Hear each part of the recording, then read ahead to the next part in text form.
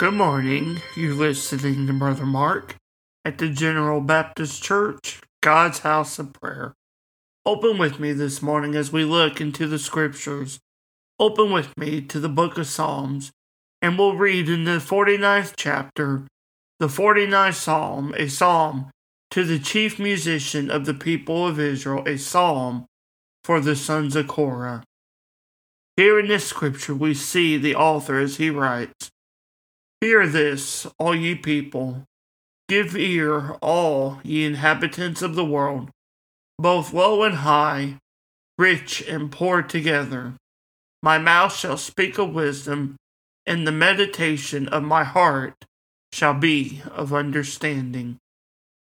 As we look at the Scripture this morning, here in this text we see a wonderful psalm presented for the sons of Korah. In this psalm we see a calling, and we ask, what is this calling, and to whom is it directed?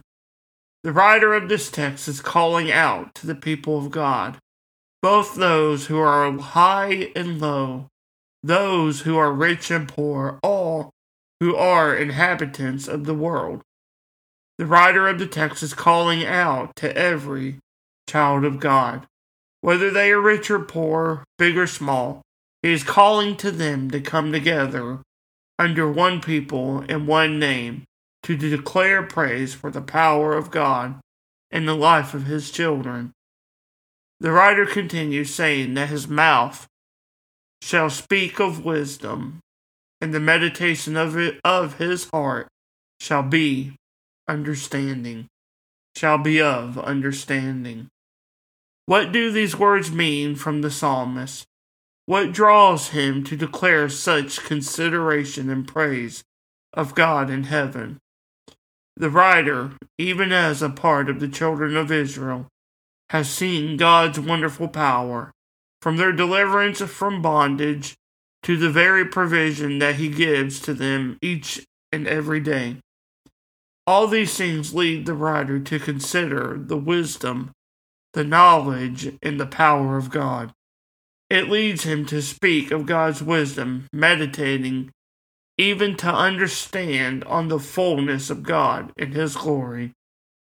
As you and I read these words this morning, let us consider these same things that the writer declares. Let us remember the fullness of God's power. We must meditate on the wisdom and knowledge of God, even deep within our mind and heart. And as we do, we can begin to draw closer to our Father who is in heaven. As his children, he has delivered us from the bondage of sin. He has saved us from the snare of the devil. Let us be diligent to give all our praise to him. Consider his wisdom and power, and we will truly be blessed in him. I want to thank you for listening this morning, and I pray that this Scripture encourages you and gives you enlightenment in the goodness of God. Thank you again for listening, and God bless.